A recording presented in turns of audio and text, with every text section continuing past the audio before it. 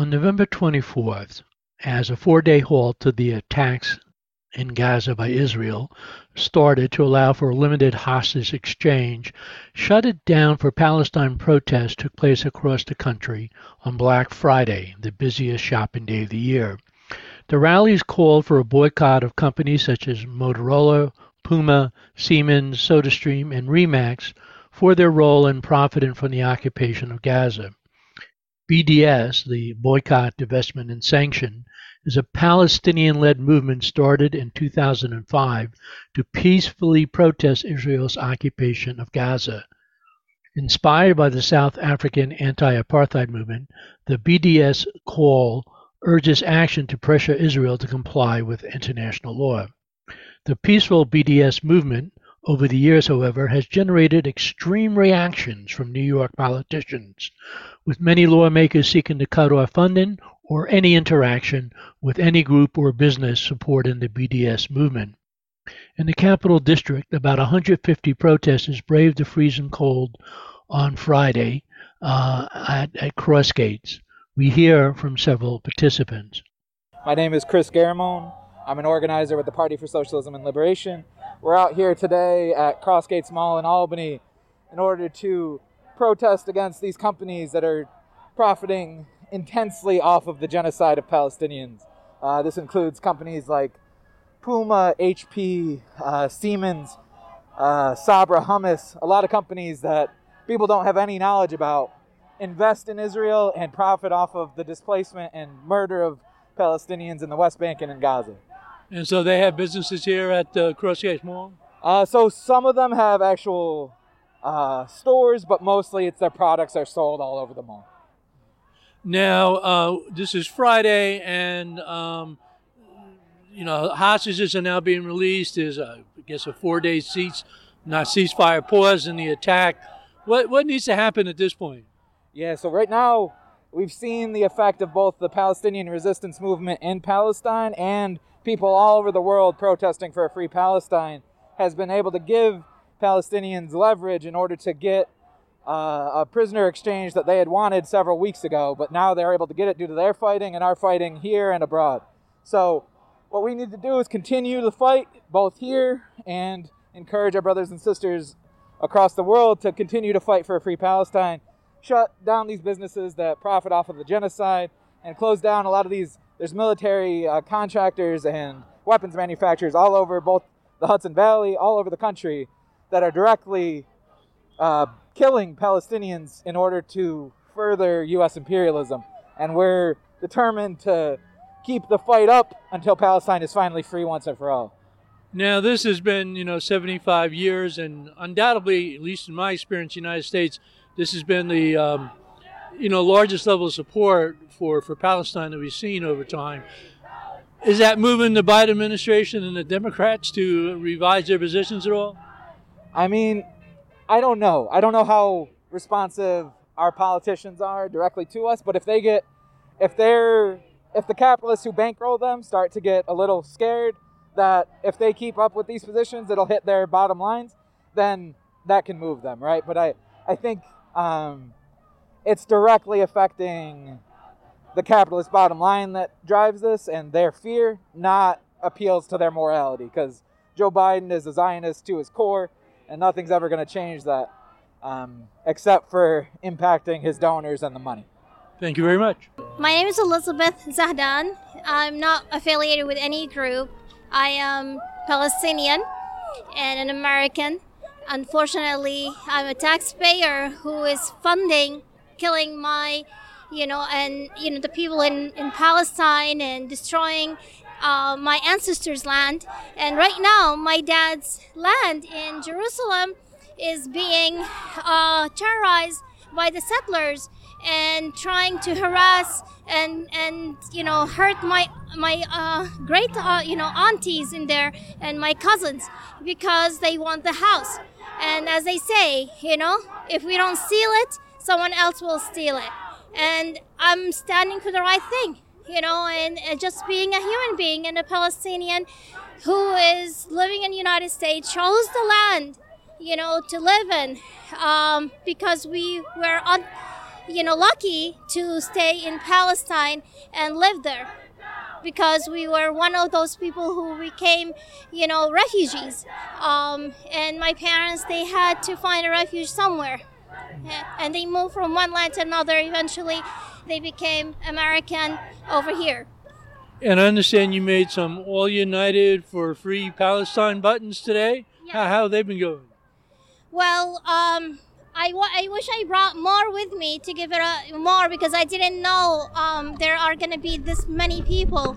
It was something that, of the little money that I have, I chose, to do this, to thank everybody that there are still humanity in this world. There are still people, they see the righteous thing. So the hope in getting our land back again, it's there.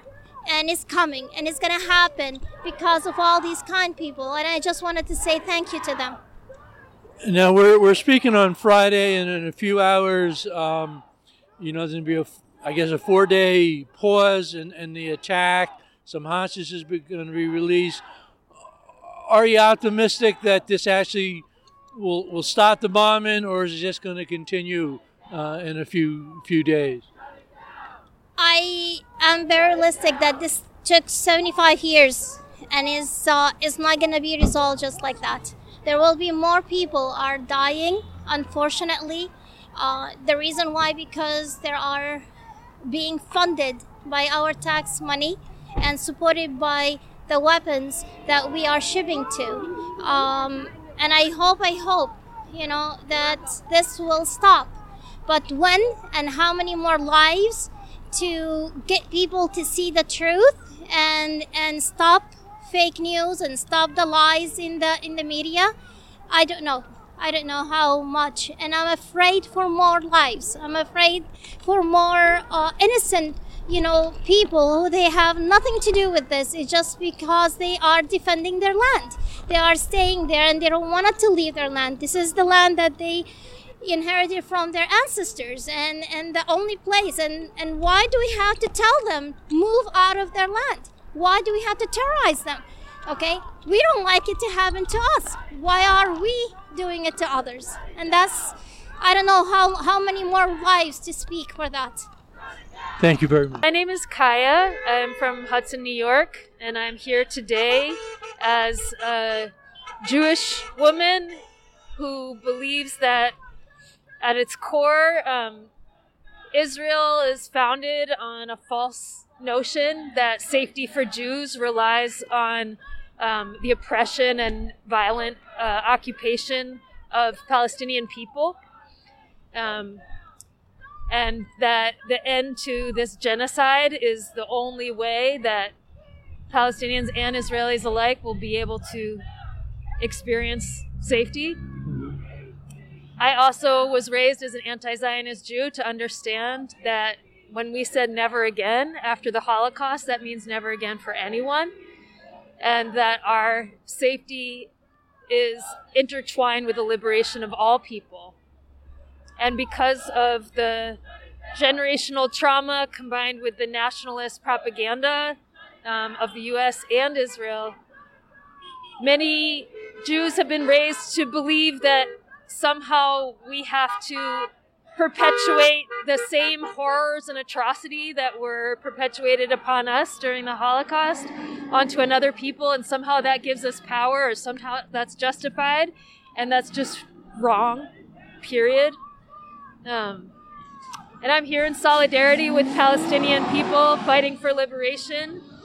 As of this moment, over 15,000 Palestinians have been murdered since October 7th, and this didn't start on October 7th. By the way, more than a third of those are children, and all of them are innocent people. This didn't start on October 7th. This has been 75 years of violent occupation of a people, imprisonment, apartheid, complete and utter horror and terror that's been imparted by the Israeli state. And so what we're seeing is the outcomes of that. When you terrorize a population for 75 years, and every effort at peaceful demonstration, of which there have been many on the part of Palestinian people, have been met with violence from the Israeli state. People peacefully protesting along the Gaza border were shot and killed. There's nothing left to do. And so I'm calling on all people, and I'm here in the freezing cold on Black Friday at the Crossgates Mall to call on all people to recognize the way that our dollars as Americans are funding this genocide. When you patronize stores that are Israeli-owned or invested in and benefit from the genocide, you are funding this. As taxpayers, we are funding this. We just sent $14.8 billion to Israel with no strings attached, no constraints, to further destroy and wipe out an entire civilization, an entire population of people. And so it's time for every single person to understand that you are complicit and you have to take action. And one of the most powerful ways we can do that is with our dollars. And so I ask that all people boycott. There's many lists online, very easy to access. Among them, things like SodaStream, Puma, HP, Hewlett-Packard, many companies that we need to boycott. And on Black Friday, this is a day to buy nothing and demonstrate that we are not willing to stand with this genocide and that we are going to go down on the right side of history. And a lot of people are going to look back and wish they had done this. My name's Stephen Onley. I served in the U.S. Army, and I'm here today because what's happening in Palestine's been happening for centuries all over the world, and it's just not right, and I think we're better than all this. And, one of the concerns, of course, the United States sending a lot of, military support. How do people in the military in general feel about this whole conflict? Honestly, I think among veterans, at least, it's probably split a lot like it is among civilians. There's a lot of us that are very against what's happening, and then there's a lot that, just believe in what the government tells us and do the mission, all that kind of stuff. Is basically destroying Gaza and killing a lot of children.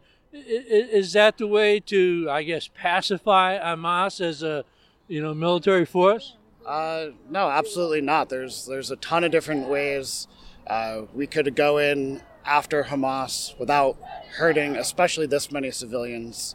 It's just reckless. It's unnecessary, and I think Israel is using the Hamas excuse just to try and eliminate Palestinians. And would you have any concern that this might escalate to a wider, regional battle, bringing in, Iran, Syria, other countries? Smaller issues have led to bigger outbursts and war, so absolutely it could. This has been Mark Dunley for the Hudson Mohawk Magazine.